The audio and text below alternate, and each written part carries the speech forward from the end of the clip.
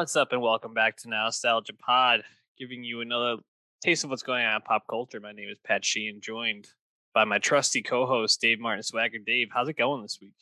It's going real well. Taste pop culture once again. How you doing? Man, we have not really had that slow of a week since the year started. It's been one after another. Once again, we're bringing you content from Sundance Film Festival. Shout out to us for just getting those credentials, aka getting tickets when they go on sale. Pretty cool to be able to watch some Sundance films, talk about them earlier than most people will be able to see them, and we got a good one this year. We had a great one last year. I don't know if this lives up to the experience of the Fred Hampton Judas and the Black Messiah. Yep, Judas and the Black Messiah. But man, I enjoyed After Yang. We're going to be talking about a few other movies as well as some music from this week and a comedy special that dropped just today. So if you want to tune into all of these things, you should be subscribing at youtube.com/nostalgiapod. Go to Spotify, find us, Nostalgia, and give us a 5-star rating and follow there as well. Dave, we're going to start though with someone that we haven't talked about in a little while. Rich Brian, the guy we've reviewed a few times here on the pod so far. Amen in 2018, The Sailor in 2019, and then 2 years ago, I was going to say last year. I feel like it was last year, 2020, 2021, just rolling together in my mind. 1999 drops. Just a few songs on that one, but this EP, kind of a surprise, and I think a really pleasant one because Rich Brian just going hard again. This is absolute fire. All 4 songs. Super pumped to talk about it. What was your reaction clicking play on Brightside? Yes, similar thoughts. Rich Brian going hard once again. He said himself he wanted to remind everyone that he can still bring those raps. And I think it's really cool to hear him go back to the basics, the hip hop roots in this manner, because he had definitely been carving a new lane for himself recently. Obviously, he came up with the bars, as everyone remembers, with that stick. But since then, on all those projects you mentioned, we had songs like Low Like That and 100 Degrees and Love in My Pocket, all these melodic, more poppy songs from Brian. And I like those songs. Those are good songs. He's definitely branched out and become a more fully formed artist. But to then bring it back and just drop a bunch of bangers is also very welcome. So I was quite pleased with this. Yeah, and it starts off right away with New Tooth, which is just this like stripped down piano loop, and then slowly works up. He's just going hard, rapping really fast over the beat, but just kind of sounding impeccable and flowing so well. You get the beat kind of coming in, then you get that switch up in the middle where it becomes a little more light and airy and breezy, and that song just absolute fucking gold for me. And then a little bit later on, Get Your Mans, which got the music video out of these 4.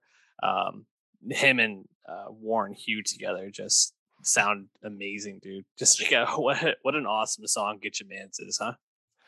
Yeah, Warren Hugh definitely doing his best Smoke Perp impression with the flow. I thought it was very uncanny, but they both are going really hard. Warren Hugh, a fellow 88 Rising member, signee. Brian and him have been on some songs together already.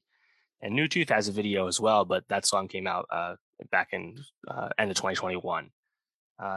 What I liked about a lot of these too is on New Tooth, on Lagoon, you get switch ups, beat switch ups, flow switch ups from Brian. They're none of these songs are low effort. Sunny, the last one's probably my least favorite of the 4, but I just liked hearing him go really hard. Get Your Mans and New Tooth, I think, really catchy. Yeah, no, I completely agree. I think I think those two are the clear standouts. But honestly, all four of these tracks are absolutely great. We're going to be adding one of them at least onto our Nostalgia Best of 2022 playlist on Spotify. So if you're not following that, go do so. Dave, you ready to move off of Rich Brian and onto Ian Dior? Yeah. Looking forward to the next 88 Rise and Hen the Clouds group album. Should be coming soon. I'm sure we'll get a lot of Brian on that. But yeah, let's move on. Ian Dior, an artist we haven't really talked too much about here on the program, the podcast, and it's really funny. And listen, as someone that has not consumed much Ian Dior content until this album, it's it is you. No, that's not the name of the album. Sorry, I had my notes here mixed up. On to better things. Apologies. So, as someone that didn't really listen to him much before this, hearing the first couple tracks and not really looking at the track listing, I was like, this sounds like the kind of young, up and coming rapper that's kind of just like right in that Machine Gun Kelly mold, and I could see him totally doing some like punk stuff and just kind of like sitting in that lane. And then a song with Travis Barker pops up, and we get two more features with him on this album, and he popped off 2 years ago with 24 Karat Golden with Mood. I think that was the song that really like caught people. Yeah, well, honestly, I would say Ian Dior had already been blowing up before that. He was more famous and more successful than 24K Golden until Mood came out and catapulted both of them, but especially catapulted 24K Golden. Ian had a lot more music out than Golden at that time. 3 mixtapes / albums to that point from 2019 and 2020. And he had some hits already. So, I would say he was kind of a fast rising, SoundCloud scene, internet money collaborator type artist already. But then Mood kind of, I think, fast forwarded everyone, number one hit, one of the biggest songs of the year. So to hear, this is his first project since Mood happened, though, and definitely the one that'll have the most eyes on him thus far. And I was curious to see which way he would go on this, because he has some of that melodic SoundCloud rap roots in his past work. He also has a lot more of the emo, sad boy, light pop punk as we know it today music as well. He's already made a song with Travis Barker and Machine Gun Kelly, Sick and Tired, which was one of his biggest hits. So I was curious to see what direction he would go with this, but probably shouldn't surprise anyone that he's stuck with the emo, pop route, given how big that sound has been coming back in the past year or so. Yeah, and I don't think he totally leans into that. It's not. I wouldn't classify this as like an emo punk record per se. I think the first song, Is It You, is very much kind of in that like melodic, sing-songy rapper type mold, and he kind of jumps back and forth as you go through. I found this album to be just okay. I didn't necessarily hate it, but I didn't find myself kind of leaving this and being like, man, there's a lot of hits off this or a lot of songs I want to find myself going back to, which I don't know. I think probably people who are fans of him are going to like this and listen to the songs, but I don't know if this is going to grab anybody new per se. I guess might be my take. Yeah, I agree. I definitely like some songs off of the past work more than this new record. I think what's impressive about Ian Dior and why I had kind of been pegging him as a star ever since I heard him is because he really has a strong knack for melody. Obviously, melodic hip hop is the default position these days, but Ian, I think, really has a knack for that melody, for those hooks, and he still brings an upbeat and nature to his music. And I think he has a unique personality, despite the fact that lyrically he's nothing too special, and production wise it's often familiar. But I feel like Ian Dior himself is bringing a little more to that table. But I just didn't really hear songs as sticky as, say, like Never Is Enough or Sick and Tired or Romance 361. He's got some songs I really do enjoy from his past work, and I didn't hear stuff I like quite as much on this. It's all the same mold, but I just don't think it's quite as good as what he's already done. And like I guess on a song like Obvious, which has Travis Barker, you still get like a guitar lick as well on top of Travis's drums. That I'm sure that's kind of the route he's looking towards, that kind of production. I don't know how edgy he can really get though with this kind of stuff, because it's still going to be like that sad boy vibe. Maybe he doesn't want to go that way because again, he largely keeps it upbeat. Like if it wasn't, if his music wasn't as upbeat as it is, I probably wouldn't like it as much. But yeah, I feel like this is kind of just okay, and he probably wanted a bigger hit to come out of this, given this is the follow up to Mood after all. So I'm not sure if we're gonna get that hit on this. Probably not.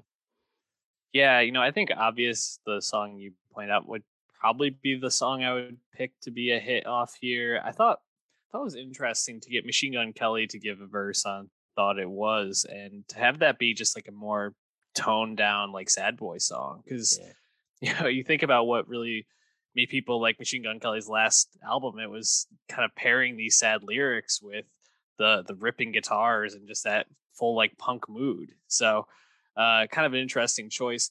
I did like in the back half, "Let You." I thought it sounded like a very much like Little Nas X type track, and you're getting him singing kind of some clicky percussion on there, just like really more upbeat, which I think probably is why it stood out to me.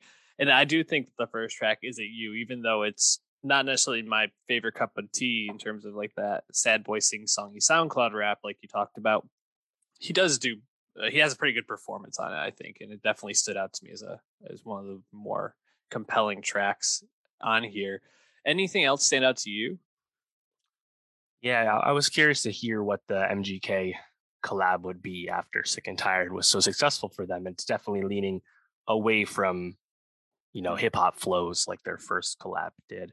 Uh, yeah, I agree about Is It You? I guess complicated as well. I like it when he sticks to more of the more of the rapping, but it is interesting to hear like stuff that's not really that, like Dark Angel, for example. Yeah. Uh, I'm really just more interested to see what direction he's going to go, because he definitely has all these like pop bona fides for today, and you can hear it in the hooks. You can hear it in a lot of his flows on this record. Even if I don't love a lot of the songs, like all the parts are there, Mhm. and we've already seen this manifest, of course, with Mood. So Yeah. even if I'm not like taking too much away from this, I'm still, I think, in on him as a pop star. And I still like, as I said, a lot of his past work already. So Ian Dior, about to turn 23, I think definitely someone to continue to pay attention to, even if this isn't like changing anyone's opinion on him for the positive. I'd say I wouldn't be surprised to hear another full length record in short order, because he has to feed the streets. Yeah, I think you're right. The talent is there. We're going to be hearing more from him in the future, and probably some uh, more standout stuff. So, again, check out the Nostalgia Best of 2022 playlist for the track from Ian Dior we put on there. But we're going to hop over to rock now, right? I guess this is more like pop music, rock pop with Years and Years. I'm gonna call it rock. I don't know about that. I mean, considering what rock is now, I guess it's like what dance pop, electro pop, Yeah, more. definitely. Yeah. I mean, I think there's more guitar on this than some rock records nowadays. But, I guess, yeah. yeah, no, but you're definitely right. Would not say Years and Years is necessarily rock. Um, we've talked more about Ali Alexander for his acting in the last year than we have Years and Years. Been 3 years since they put out an album. I guess probably like two and a few months. Well, it's coming up on 4 years. Palo Santo album 2 was 2018. That long ago. Really? I didn't realize that. Yeah. It's been a minute. Yeah, I guess you're right. The deluxe edition came out, I think, a little bit after they dropped it. So that's why the 2019 tag on Spotify. But yeah, I mean, we were impressed with Ali Alexander as the lead in "It's a Sin," HBO standout show from last year. Check that out on our best TV shows of 2021. Um, Years and Years, the band, not really a band I feel like I'm super into, or a band that I've listened to a lot in my life, but I've been aware of them. Turning on this record, Night Call. Oh, dude, the first like 3 or 4 tracks are just absolutely pop like perfection, and you can hear why they're a legit band, and I think a band on the rise to be paying attention to. And this is a long album. I think I don't know if this is a deluxe edition, No, the New it Year's literally edition. calls itself a deluxe edition. What do you mean? Oh, it says New Year's edition. I'm not what I'm Yeah. looking at. So. Only like the first 11 songs are actually new. Then there's a bunch of bonus tracks. And then for the real ones, you'll notice that the last like 6 songs are previously released Years and Years songs, aka all their biggest hits. Um, it's kind of annoying that you only can listen to the full-fledged super deluxe version of this album on Spotify. Definitely misleading. So it's not really a 23 track album. I think it's important to note, though, that Years and Years is not a band anymore, but rather an Ali Alexander solo project. About a year ago, Mikey and Emery, the other 2 members, stepped aside amicably, and the group is continuing as an Ali solo project. And this, of course, is the 3rd Years and Years album, but first one as a Ali solo work. I guess kind of reminiscent of how Aluna George split up, but in that case, Aluna Francis started releasing music just as Aluna, not keeping the same name going. You mentioned that it's all pop on this one, and quite good. And I think it's definitely a noticeable shift from the other music, was much more, I think, electro pop, dance pop stuff.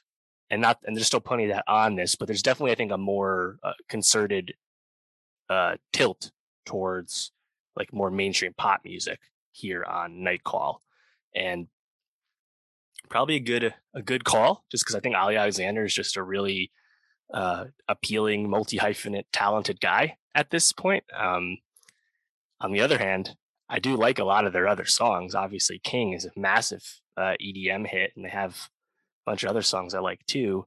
But this definitely feels like a smart transition for the Ali only version of the group, given that he's the centerpiece and the only piece now. So I still like the change.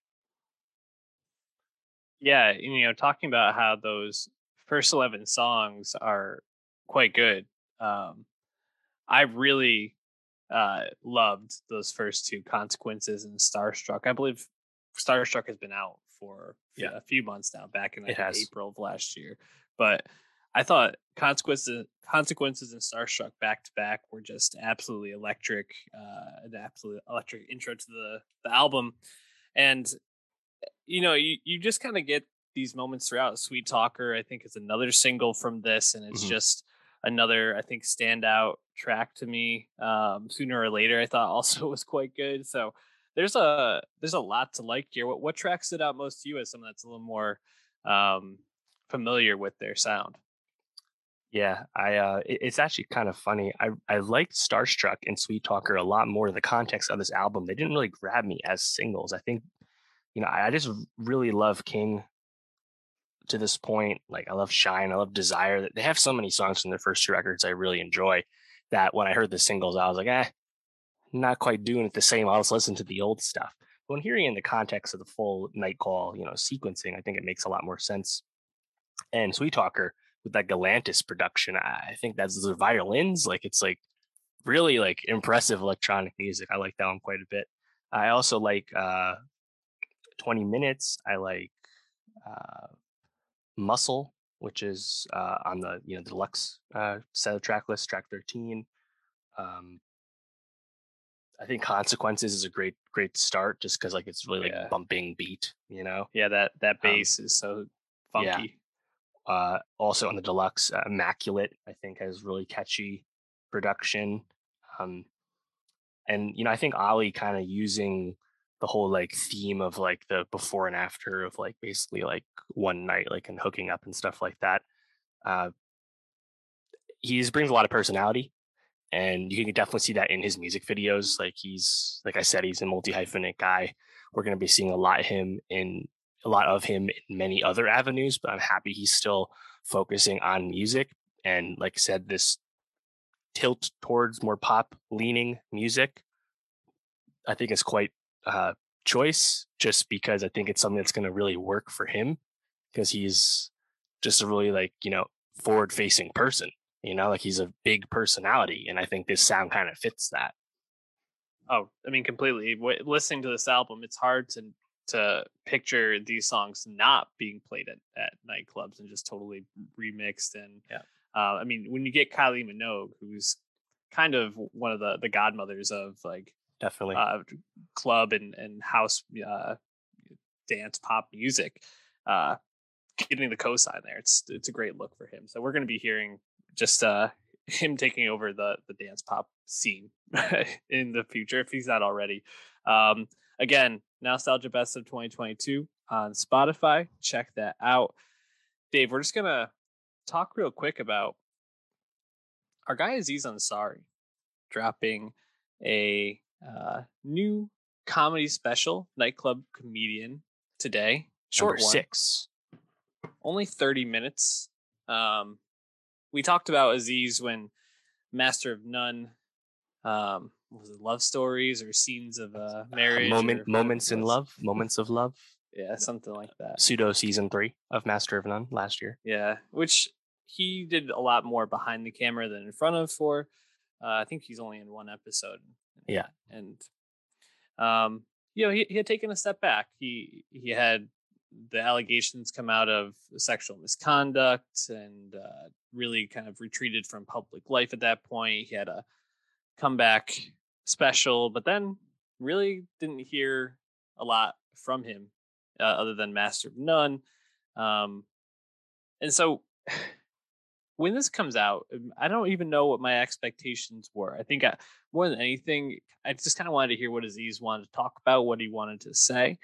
I think I guess when I think about this special and I think about what I liked most, it was his storytelling and his ability to just kind of like talk about his ideas and his concepts. But I didn't really find myself laughing a whole lot. Did you find this to be like a funny comedy special? I found some of the stuff in the beginning pretty funny. Like I liked how he started off. It's like, no, please make me take the extra 10 seconds. Please check my COVID pass, like stuff like that. It's like, yeah, it's a lot of like funny observations interspliced with more serious societal observations that are relatable to mass audiences. So yeah, it's definitely not like a laugh out loud all the time thing, no question. And neither was Right Now, the comeback special from 2019. I think Right Now was a little more refined. Like he had, been on a full-fledged tour, whereas Nightclub Comedian was more or less just a few runs, I believe he did in the lead up to this. So a little different, approach there.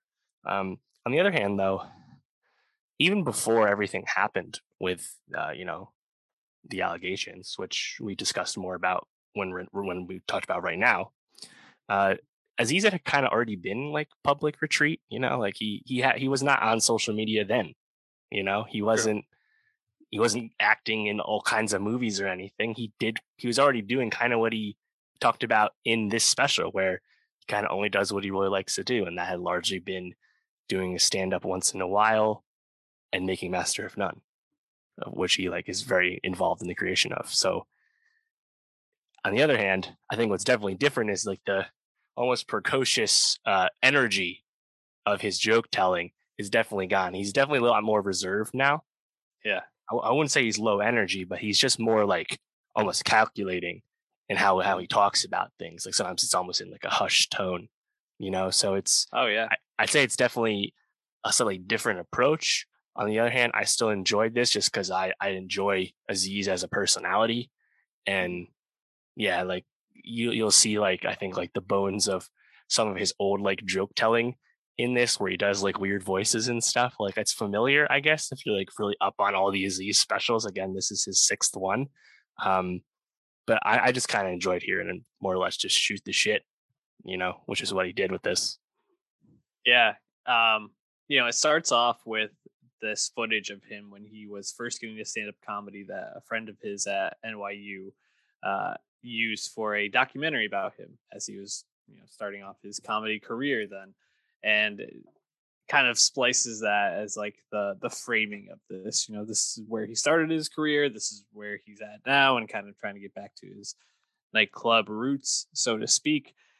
And I think that really works as a framing device. I really enjoyed seeing young Aziz and him talking about like this like almost like simpler time in his life when it was like all he was thinking about. And I think that's really juxtaposed well against a lot of these topics he's talking about in terms of using a flip phone as compared to a smartphone, trying to reduce his uh, intake of the internet, and kind of just seeing like where he's at and where the world is at. I thought the commentary I found to be most like I guess probably funny, but also at the same time like made me take a step back and think was his commentary on Trump, because the way he kind of frames it, right, is that Trump, though he is this, not he, I don't think he endorses any of Trump's policy or persona. No, he basically said as much. Yeah, he gives you exactly what people really want, which is just something to talk about, something to gives you the content. Yeah, it gives you the content, is I think how he puts it. And it's very true. And you talking about like the Biden administration, Kamala Harris, and like he's like, I don't even know what these people look like. Like, and he just talks about how he likes Trump as a president because he was entertaining. And that's kind of like where we've gotten to, where we just constantly want to be entertained, even when we're on the phone with our mom and we're looking up the 16 things that what celebrity was it can't live without. Yeah, I forgot. Yeah, vacation. Yeah, but I just thought that was such a astute observation, something that really made you think. And I think when you think about Aziz's earlier specials, he always was a pretty thoughtful guy. But like you said, he had that personality and that stage presence that was so like neurotic and just kind of all over the place, and really brought such like a high pitch. And when he uses it here, you can like hear old Aziz, but it's not him. And right, he's grown, and he's not ever going to be the Aziz I think we came to know him as coming up again, which is probably for the best. Right. Yeah, he's 38 now, and I wonder if he gets back to being like stadium tour Aziz. Let's not forget he's one of only like 10 stand-up comedians to sell out Madison Square Garden. Doesn't mean he's the best stand-up ever, but it definitely means he's significant, and he's just at a different place in his approach now. It's not so much making you laugh as much as more or less making you think. And along those lines of what you were saying, I liked his talking about the algorithm and how everyone collectively is worse than Trump because we're all kind of just slaves to this stuff, right? Yeah. And how he goes out and how he's actually on team flip phone, which I totally buy, actually, again, given how long he's been off social media, where just having a manager post for him promotionally, makes total sense.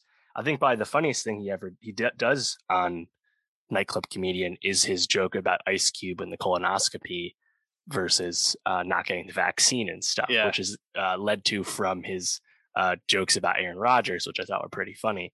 He's suggesting empathy and at least a different approach to stuff versus just punching down and gang piling on and stuff like that, which I think is definitely doesn't work. Right. And that's good. And then he leads into the Cube joke, which he obviously ends with it being like, hey, I actually don't know if this is true, which is really funny because like I think everyone's kind of on for the ride. You're like, because it's just so funny and entertaining. You're like, oh yeah. I was thinking as I was watching, I was like, did Ice Cube get a colonoscopy? Is that like public knowledge? And then he says it's made up. It's really funny. Yeah, no, I thought that was pretty funny. I also liked the bit about Timothy Chalamet, which I just thought like the way he like draws the stories. I was like, this does kind of feel like our lives. Like it's just constantly jumping from the stupid controversy at this point. Right. Yeah. He also does, I think, kind of a trademark of his in the past where he invoked a famous friend. In this case, it was seeing Frank Ocean at a party and talking about how he does it, how Frank does it, namely not putting stuff out, and then how you have to be okay making less money. Aziz goes off on that, and then he brings a full circle by saying, "Yeah, but Frank's got a jewelry line now." The whole I enjoyed how, he makes the comment about Drake and Drake Hospital or Drake Healthcare, whatever it was, stuff like that. OVO Hospital. Nobody wants to make the Chronic. Everyone just wants to make Beats by Dre headphones. I like all the commentary here on this, even if it's not like always the most laugh out loud stuff. I was just kind of enjoying just listening to him talk about this stuff, and you could tell the people in the room at the Comedy Cellar were definitely into it too. Oh, 100%. People were really into it. I think just having Aziz back, people are excited about. Yeah, I mean, Aziz continues to be, I think, a figure that we're always going to want more from, and we're probably never going to feel like we get enough from. So good for him. Any last thoughts on this before we move on? I hope he makes Master of None season 3 proper with him back. But who knows, if he wants to act at all anymore. We really don't know. I could see him getting into like directing movies or something like that, something a little more like confined, a little more long form. But anyways, who knows? We'll talk about it whenever it comes out. Let's move on to The Gilded Age, though, on HBO. A new series premiering with Carrie Coons and Christine Baranski and Cynthia Nixon. Mm-hmm. Some fun names on there. Morgan Spector, who I liked quite a bit in Plot Against America. Yeah, a lot of HBO veterans, honestly. Yeah, it really is. And I'm gonna full disclosure, not really a fan of these sorts of period pieces, and I've made that known if you've ever followed the podcast. So going into this, I was skeptical if I was actually going to leave this first episode wanting to watch more, but I do, because I thought this first episode, for as much as it does a lot of table setting, it's 80 minutes long, so it's already a pretty bloated first episode. I think it does just enough where I'm like, there's enough dramas here going on. You get to see Carrie Coon like trying to like fight and claw her way into this social sphere, like high society, and just totally be on board with it. And I think also the time period is pretty fascinating. That it was 1880s New York City as they're trying to, build up this ultra wealthy area around Central Park. So a lot of cool stuff here. How did you feel about the first episode? Yeah, I agree. This is the Julian Fellowes Downton Abbey follow-up. Long time coming. At one point, this show is going to be on NBC. And, I've seen the Downton Abbey film. The second one's coming out later this year. I've seen an episode here or there. This seems to be a bit of a shift from Downton Abbey, which was very clearly a upstairs, downstairs class story. The landed family and the servants down below. The Gilded Age, as the name suggests, the time period, this is more of like a new money, old money thing between the rich. So I'm not really sure how much interplay with the servants we're going to get here. Definitely seems like the cast is quite large, though. But, like Succession, watching rich people have conflict with each other, I don't have to be relating to this to enjoy this. And I think, as you started, a lot of appealing, talented performers at the lead of this series. So has a lot of parts I like. Now, whether the conflict maintains enough drama to sustain itself, we just need to wait and see there. Like high society quibbles, it might feel a little superficial conflict to conflict. So I'm curious to see how much that's sustained when we're not like dealing with the railroad robber baron tycoon type stuff, but you still have like that immaculate costume design and big production values, definitely bigger than what this show would have gotten if it was made at NBC. So I'm definitely interested in seeing where it goes, and will keep watching right now. But I think it's probably a tougher sell than something like Succession or Billions, where there's like I think, more tangible drama / humor to latch onto here. Whereas this, you kind of have to be invested in this more traditional form of storytelling, I think, kind of like how Downton worked. Yeah, no, I think that that's a good call and a good way to kind of summarize it.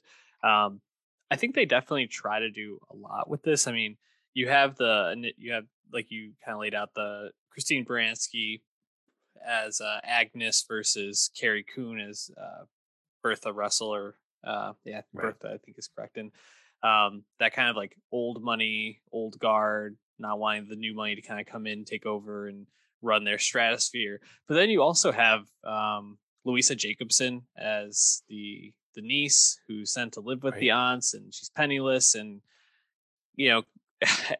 Not really used to this environment, so you got a little bit like the fish out of water thing. You have Mhm. Denise Benton playing Peggy, this Right. aspiring writer who's taken in as a worker for the family, and then that's kind of where you get like the downstairs of the show, like the maids and the workers, Right. servants, and then you got the young up and coming, I don't know, like nieces, Generation. nephews generation, Yeah. and everything going on with them, including one of them being in probably secret gay relationship at this time. So Mm. Right.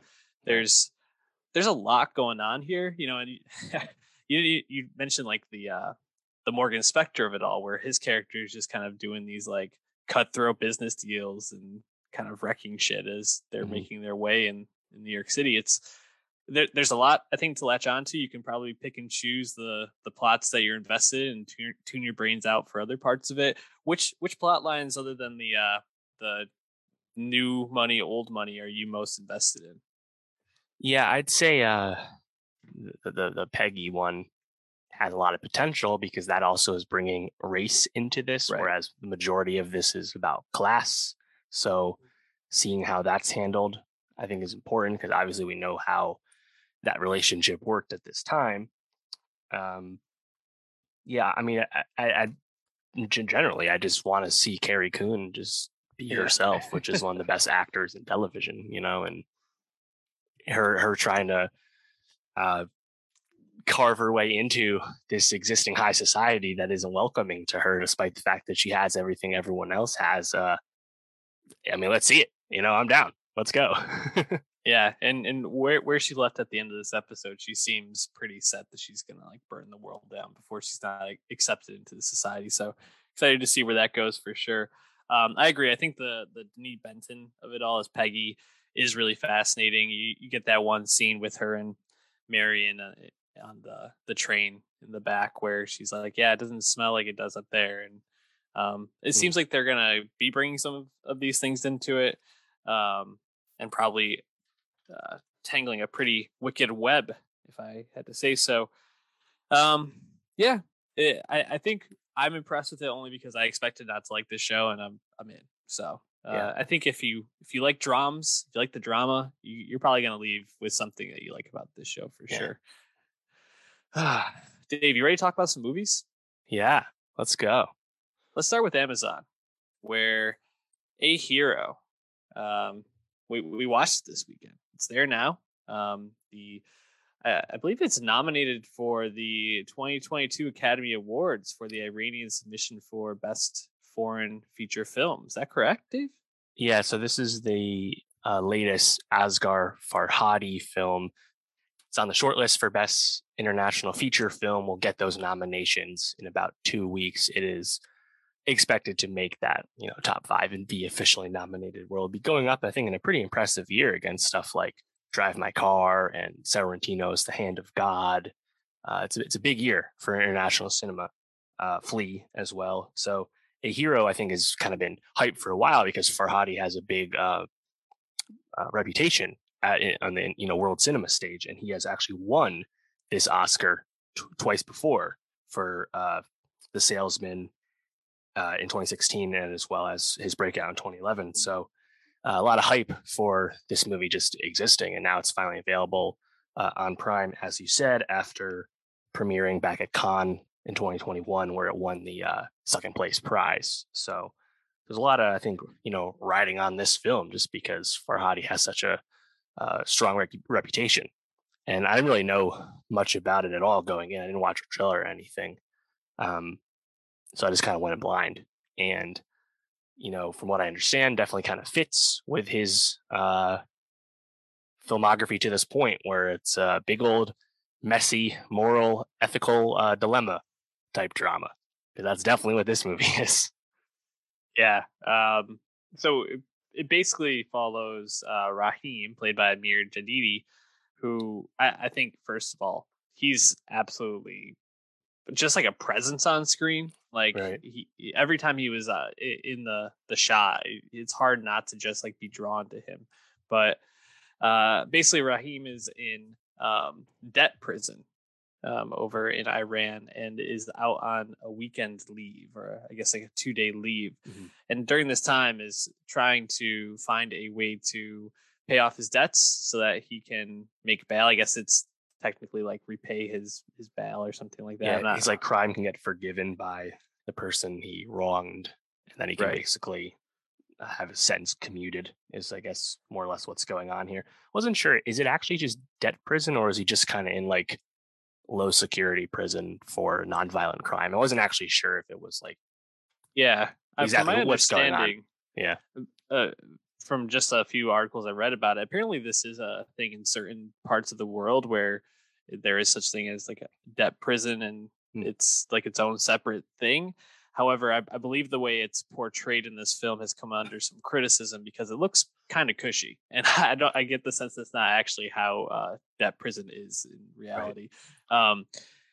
So while he's out on this, 2-day leave, he sees his family. He's out and about. He finds this purse with some golden coins, gets them assessed, realizes it's not enough to make his debt.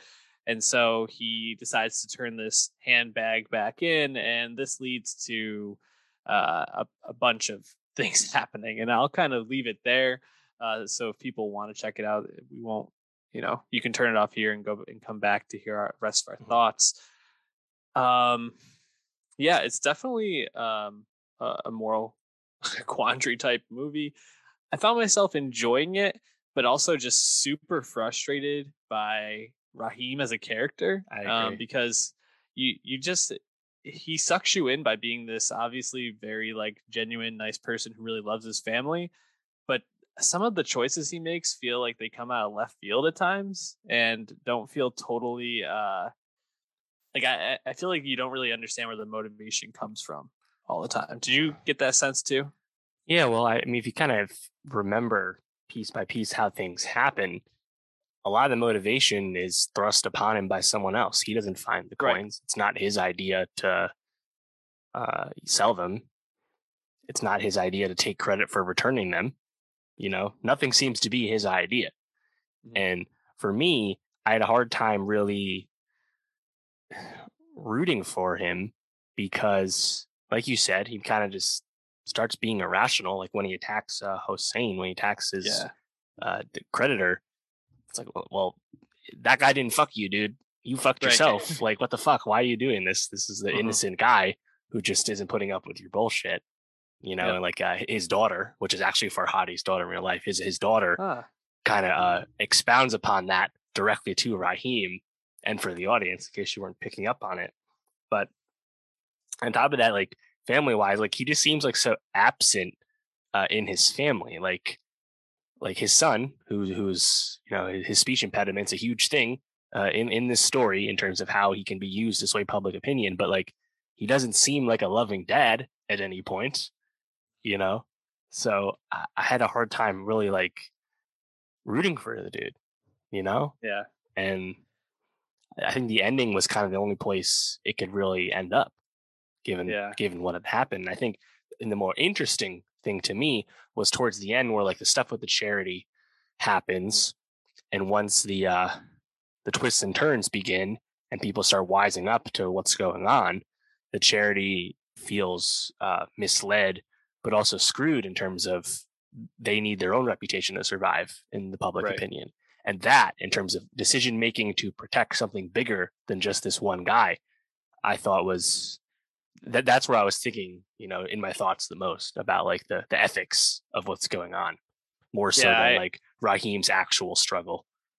Yeah, I agree. I thought that was actually probably the most captivating part of the whole movie for me was, when they have everybody in the room together in the charity building, and they're kind of going back and forth about like, well, if we give the money to him, this is how we'll look at this point, and Mm. we have to keep a certain image and kind of stay true to the charity. Thought that was definitely really interesting. I do feel like there's that one scene between him and his son where his son talks about being scared that he's going to go back and not wanting him to. I thought that was a pretty tender moment and sucked me in. I do feel like having the child with the speech impediment was, I don't know, it's an easy way to like suck someone in, like to kind of tug on the heartstrings a little bit. I feel like not Yeah. necessarily that that's what the director was going for, but just kind of like, I don't know. I don't know if cheap is the right word, but just I was kind of taken back because I was like, I don't really know why he had to have the speech impediment or what that really adds, other than just being like, Mm. I feel bad for him. Yeah, well, that's the thing. Like, I wasn't like feeling any more bad for Raheem. I think if anything, you're supposed to like not like how him and the family is kind of using the kid True, to sway public opinion in the story.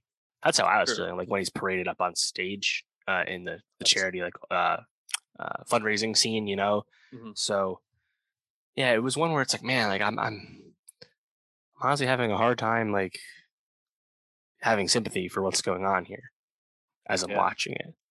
And I haven't seen Farhadi's other work. Um, some of his other stuff again has been really, really acclaimed. So I don't really have a comparison point for this. I actually really wanted to see his last movie that came out a few years back. Everybody knows that I saw the trailer multiple times. That was a Javier Bardem Penelope Cruz film.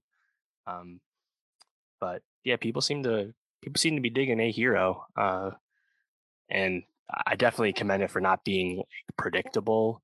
And you have Jadidi's performance, which, as you said, is captivating in kind of a non-traditional manner, where it's definitely a really lived-in like performance Totally. whenever he's there. So lots of stuff I appreciate about the movie, even if like I don't know if it totally landed with me at the end.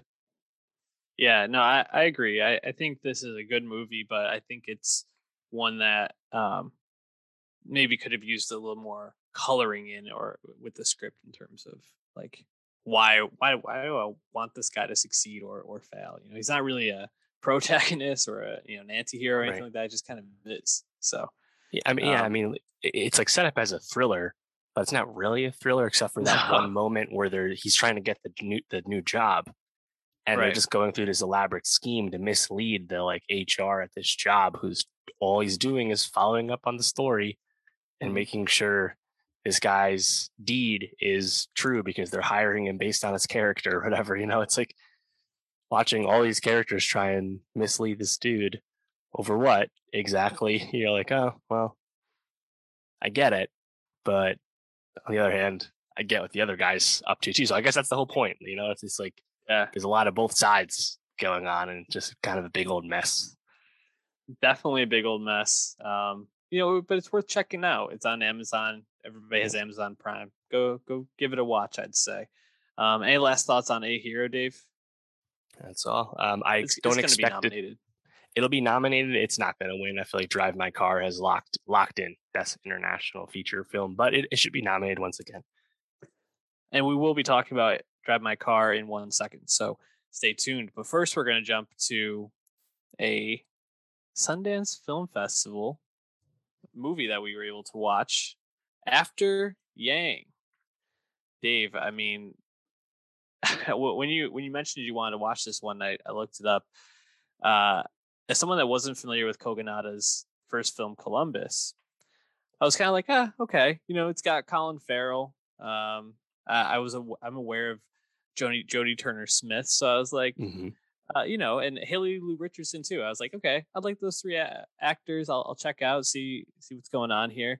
Um, After Yang, heavy vibes and really, I think the two movies that came to mind were one that I watched very recently, Swan Song with Mahershala Ali, which we reviewed. Check that out. But also Her from Spike Jones, Mm, um, that's a good from call. 2014.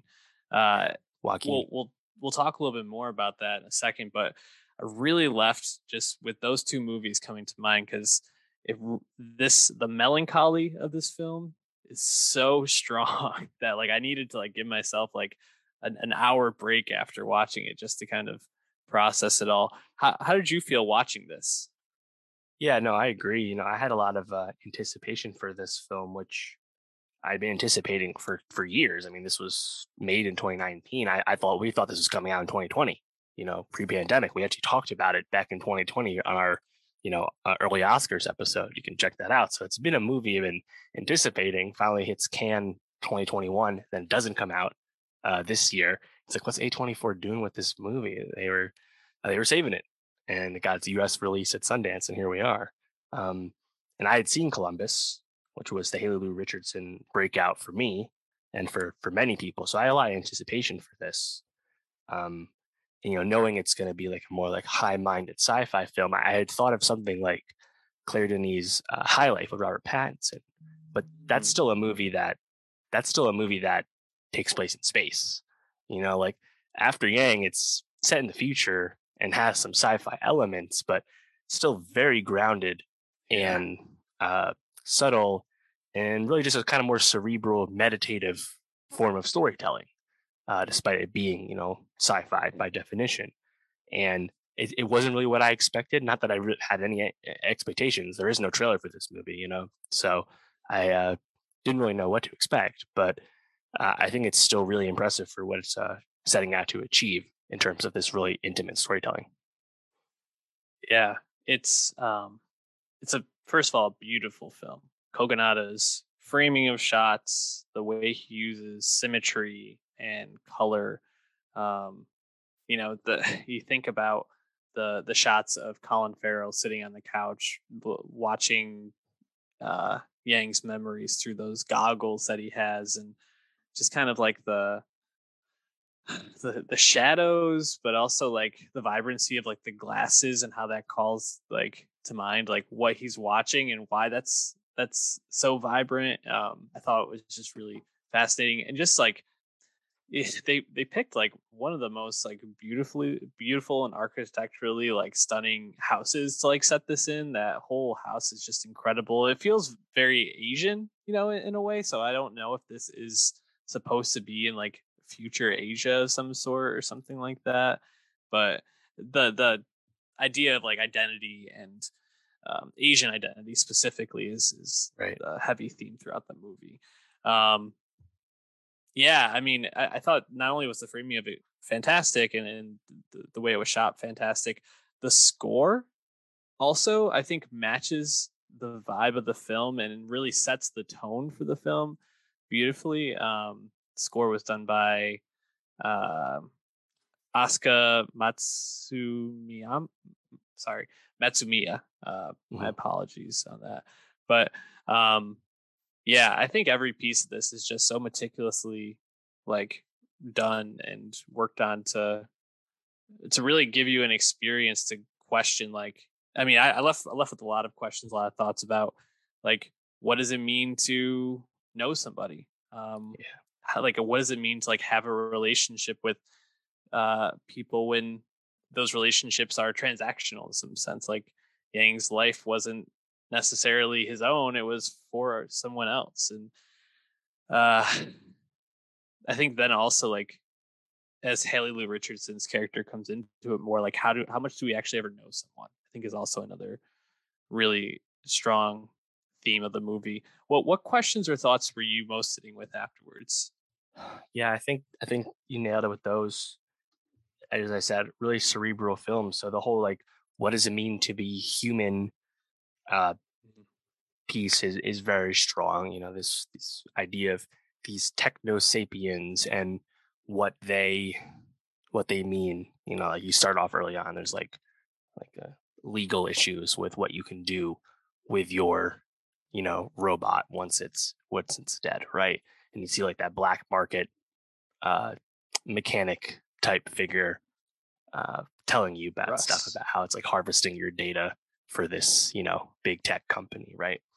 But later on, when like they're kind of accessing Yang's memories, and you're learning about like these little fragments, these little pieces of what did Yang determine was important to remember about this one moment he was existing in.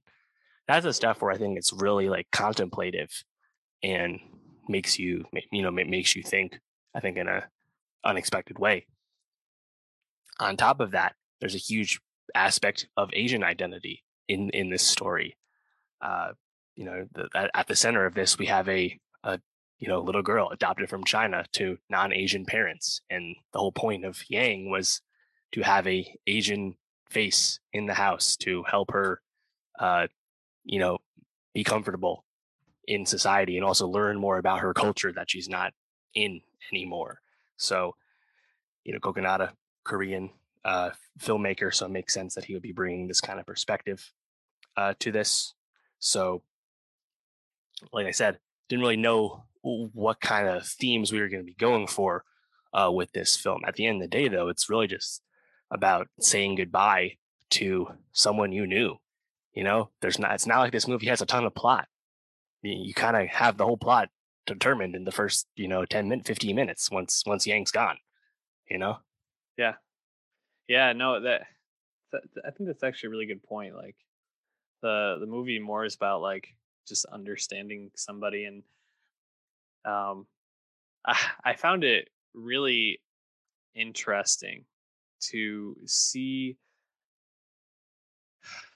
I think the question that really was like resonating with me was the question that Yang had about his identity as an Asian person, because as a techno sapien, I believe they were referred to in the movie, um, he obviously didn't actually have an identity in that sense, but was referred to in that way and was actually picked to be Micah's older brother to help her learn about her Asian identity as an adopted child.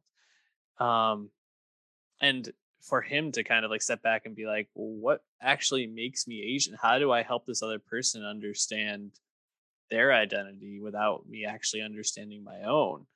I thought was just truly, um, really like thought provoking, and it's one of those like things that makes you take a step back and recognize like, oh yeah, we all are really just humans. Like when it comes down to it, like there's more of a global sense to this movie than anything else, and I thought that was really profoundly done by Kogonada.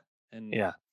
even as we're talking, I'm thinking about like why this movie is so great, and it's because like this isn't like the typical kind of conversation we have on the podcast when we review movies. A lot of times we're talking about like the different aspects we liked or certain scenes that we felt stood out or performances, but this movie is so much larger than some of its parts because it really is going for themes that not many movies, I think, do as expertly as this. Yeah. Haley Richardson kind of has a similar uh, narrative purpose in After Yang as her character did in Columbus. In Columbus, she meets John Cho's lead character and it's kind of helping him understand and come to grips with what's going on with him. In this case, kind of not that different from how she interacts with Colin Farrell once they finally meet towards the end of this film. Yeah. There's some revelations about what Haley Richardson's character is that I think are interesting. And, Colin Farrell's character, Jake, has some other biases that he's bringing in that kind of come up, as the movie's going on. But I agree. Definitely something that's greater than some of its parts. But even those parts, like you said, kind of impressive set design for the home, and particularly like the angles of how we're like framing those shots within the home. Columbus, a movie literally about architecture, so not surprising to see Kogonada not sacrificing that sort of thing either. But I really liked how the sci-fi is communicated in like really subtle ways. Like we have several scenes in Jake's self-driving car, which just kind of comes across as this like glassy tube, which feels very, very sci-fi. And I think there's some like societal stuff that you kind of see in the background of scenes, but for the most part, it's really just a character study type film. I thought Justin Min as Yang was really strong. For large parts of the movies, he's not there. He is literally just a dead husk. But when he's actually there, whether it's in the beginning of the film or in primarily all these flashback scenes, definitely a really commanding presence. Oh, totally. I think he was fantastic. I thought this was one of the best Colin Farrell performances. And I think the word that would probably describe every performance on here, except for one, would be restraint. I think the one that I wouldn't characterize that way would be Malia Emma as Micah, who kind of gets to be like the emotional avatar. Very raw. And I gotta say, Malia Emma was just like really blew me away as a child performer. We've seen some really good child performances that we've talked about recently, whether it was on Station 11, a few of the movies we talked about this year, but this one was just like felt so natural and real. I think that actress is probably going to be going places, and I really felt like the emotional moments that hit were Micah talking with Colin Farrell about being bullied, about the impact Yang had on her, and that really I felt like was like the most catharsis I got in the movie. But also the scene between Justin Min and Jodie Turner-Smith I thought was also pretty dynamite. It's all really good stuff. Yeah, totally. Also, shout out the opening title sequence, which is this big elaborate dance number between the family and other families as this kind of global familial virtual dance competition thing. That was just so committed as a title sequence, just really, really fun. Yeah, stands out from the rest of the movie, and I think just a really fun way to start it off. Yeah, I mean, After Yang, if you get a chance to watch it, I highly recommend. Definitely a movie I'm going to be thinking about a lot moving forward. I'm looking forward to Kogonada's next work. He's a producer at part of the directing group for Pachinko, this new Apple TV Plus series coming out this year. And on the performing side of things, Jodie Turner-Smith's going to be in the new Noah Baumbach film. Haley Richardson's going to be in White Lotus season 2. And, Colin Farrell, I think, is just really settling into this character actor stage of his career to good effect. So everyone's, doing work. And I guess Justin Min, he'll be the one to watch because he's definitely going to get a lot more eyeballs now after this performance. Well, the next time we're going to see Colin Farrell's going to be in The Batman, right? It's Penguin. One of the 2 hours of makeup. God. Yeah, this character actor, Colin Farrell, I'm here for it, man. So, alrighty, let's move on to a movie I unfortunately did not get a chance to see, but Dave did, and I've only heard excellent things about this, so I'm excited to hear your review, Dave. Drive My Car. Tell me all about it. Yes. So Drive My Car has been slowly expanding in release here in the US from Janus Films, and still not a wide release, still going very, very slow. But there's a lot of hype for Drive My Car, considered the best international feature film favorite at this point from Japan, from Ryusuke Hamaguchi. And Hamaguchi has really just been on an absolute tear when you look into what he's been up to. In 2020, he wrote the screenplay for Wife of a Spy, the film that won the second place prize at Venice in 2020. Then at Berlin in 2021, his anthology film Wheel of Fortune and Fantasy came out and won the Silver Bear, the second place prize at Berlin. And then he released Drive My Car, his second film of 2021, which is largely expected to win an Oscar. So the dude has been on absolute fire right now. And, you just love to see it.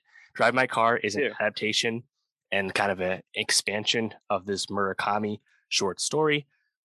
One of my other favorite films in recent memory, Burning, from Lee Chang-dong, was also a Murakami adaptation, for context.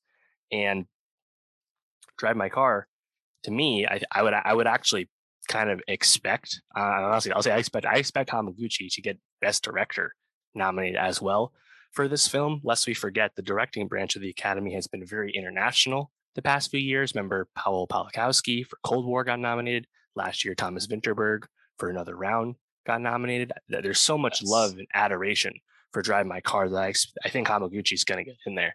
It's been winning this movie's been winning lots of critics' first place prizes. It's kind of rare to see all these critics groups actually pick the same film for their number one pick. Alas, that's what we're seeing here. And it's not a film for everyone. This is a 3-hour film, primarily in Japanese, but also in several other languages: Mandarin, Korean, Korean Sign Language. So it's a methodical character drama in a foreign language. So it's inherently, it's not Squid Game. It's not as easy as to sell as other stuff from Asia. But I think it's absolutely worth everyone's time, just because at no point does the movie feel like 3 hours. It never felt long, and it's so intricate and really well done at what it's trying to achieve. I was honestly blown away. I think it's honestly a complete masterpiece. I would have it in my top 3, I would say. Obviously we did our best movies of 2021 before either of us had seen this film, so we couldn't rank it. I would definitely have it in my top 3. I think I would have it number 2 behind The Green Knight. Really impressive film. Wow. And obviously I won't spoil too much here, but just to get the beats, our central performer, Hidetoshi Nishijima, who's a well-known Japanese actor, he plays Yusuke Kafuku, who is a well-known theater creator, and he gets hired to move from Tokyo out west to Hiroshima and do this multilingual performance of the famous Chekhov play Uncle Vanya. And as he's casting this theater production, which he's intentionally doing with multiple languages, he casts people that speak Japanese, Mandarin, Korean Sign Language. The whole point is that it's like about like the breadth of language, and they're going to put on this play with a big screen on top of the stage, and everyone's lines will be translated, because not everyone in the audience, most people in the audience, don't know all these languages, right? They might only know 1 or 2. So this whole big thing, and that's just kind of like our establishing plot, because Yusuke, his whole reason for doing this is because this movie has a 40-minute cold open, has a 40-minute prologue where we learn about his relationship with his wife, who is a more famous television actor, a little more in front of the camera than he is. And they have this whole relationship where after they are intimate, she starts to dictate creative ideas she has for scripts and things like that. And it's this whole they have this very specific creative process. And on top of that, she'll help him learn his lines for his theater work by literally dictating into tapes the other lines of the scene. And he will drive his car and listen to her speak to him, and then say his actual lines, in time. And when he goes to Hiroshima to, put on this play, the people that hired him won't let him drive his car because of a previous incident. So they will hire him a driver. And that's where we meet the driver character, Misaki's young 23-year-old. And she starts driving Yusuke's car and listening to all these tapes from his wife, who is no longer in the story once you watch the end of the cold open. And the movie just slowly progresses as these two characters begin to know each other. And I think it's a really deep, effective movie about communication, but also loss and moving forward, and what it truly means to know someone. And I guess in the same vein, in certain ways, to After Yang, it's a very methodical movie that still has a lot of interesting plot, but it never really goes where you expect it to go. All these things come up, and it just doesn't do the obvious tropey thing at any time. So I really don't want to spoil anything, so I won't say too much more, but there's just loaded with amazing performances. The red Saab 900, the titular car, absolutely fantastic movie. Car looks fucking awesome. And just seeing shots of this car driving around Tokyo, driving around Hiroshima, driving around Hokkaido as well, just looks so good. And like I said, I think Hamaguchi, his whole approach to this storytelling is just so specific. And once you start watching the movie, you'll understand just how intimate and detailed a movie like this really is, because it's not a movie loaded with tons of plot, but it just has such rich character dynamics that just fucking masterful, honestly. So I don't know when this will hit streaming. I don't think it'll be there anytime soon, but once you have the chance to watch it, you definitely should. Just want to say 40-minute cold open is a fucking flex, and the fact that you can use something like that and have it work is just, I think, a testament to how excellent this movie is. Can't wait to watch it. Fully expecting to love it. Thank you for your review, Dave. We'll circle back if I get a chance to watch it and it feels worthwhile to revisit, maybe around the award season time. But Dave, we're gonna wrap up there for this week. Pretty loaded podcast. What about next week? What do we got next week? Yeah, next week we have new music from Earth Gang and Kyle, and we'll try and get to Flea, which is another Best International Film contender this year. And we'll also do those Oscar nom predictions. Drive My Car is going to be in there, but what else is getting in there? We'll get to it. We'll be talking about it all. Subscribe, youtube.com/nostalgiapod, Spotify. Look us up, Nostalgia, and give us a 5-star rating and follow us there. And catch us on Twitter @nostalgiapod. See you next week.